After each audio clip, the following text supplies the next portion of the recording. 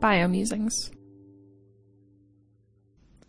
Lamarck is Back by Sophie Weigel.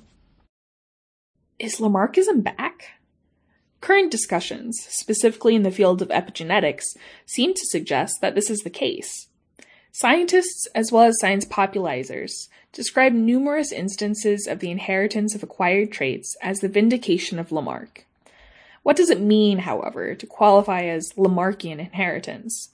And why are we so tempted to connect recent discoveries to the ideas of a natural philosopher who wrote an ill-received book, the Philosophie zoologique, more than 200 years ago?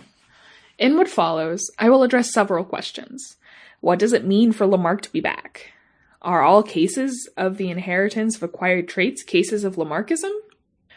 What is problematic about calling a phenomenon Lamarckian? And finally, if it is problematic, why use the word at all? In recent years, I tried to push back against a very sloppy use of the term Lamarckian. Far too often are instances of the inheritance of acquired traits broadly characterized as Lamarckian. However, this is a mistake, as Lamarck did not invent the idea of the inheritance of acquired traits. What was new with Lamarck is that he proposed a mechanism. If a specific faculty of an organism is used extensively, it will get augmented, and this augmentation can be passed on to subsequent generations. Similarly, if a faculty gets disused, it will get reduced, and this reduction can be passed on to subsequent generations. I call this mechanistic underpinning the use-disuse paradigm. While there are many different instances of the inheritance of acquired traits, I believe that only those instances operated by a use-disuse process ought to be called Lamarckian. This often requires a molecularized interpretation of the terms use, disuse, augmentation, reduction, and faculty. That is, we need to establish correspondences between these terms and molecular entities and mechanisms. Inheritance systems involving competition are candidate examples for a use-disuse process. Imagine scenarios in which a specific resource is limited. This resource mediates the amplification and persistence of specific molecular entities throughout generations. Not all molecular entities that compete for the limited resource will achieve to interact with it. Interacting with a limited resource by an entity means its use, and results in amplification and augmentation of the respective entity in subsequent generations. Failing to interact means disuse, and results in the reduction of respective entity in subsequent generations.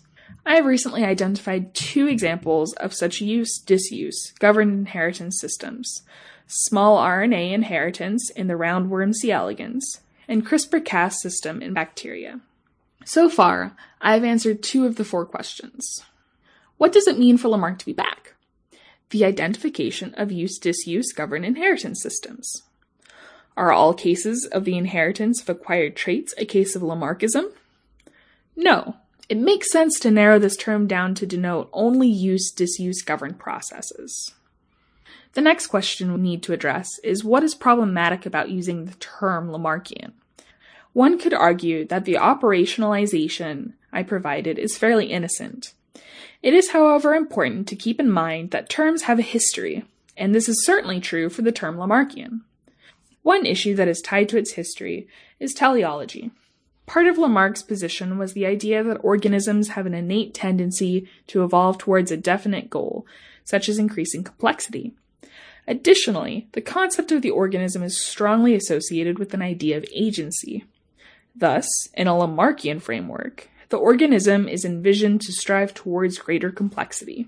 Both teleology and the organism as an actor are not necessarily concepts that are part of the discourse around the inheritance of acquired traits.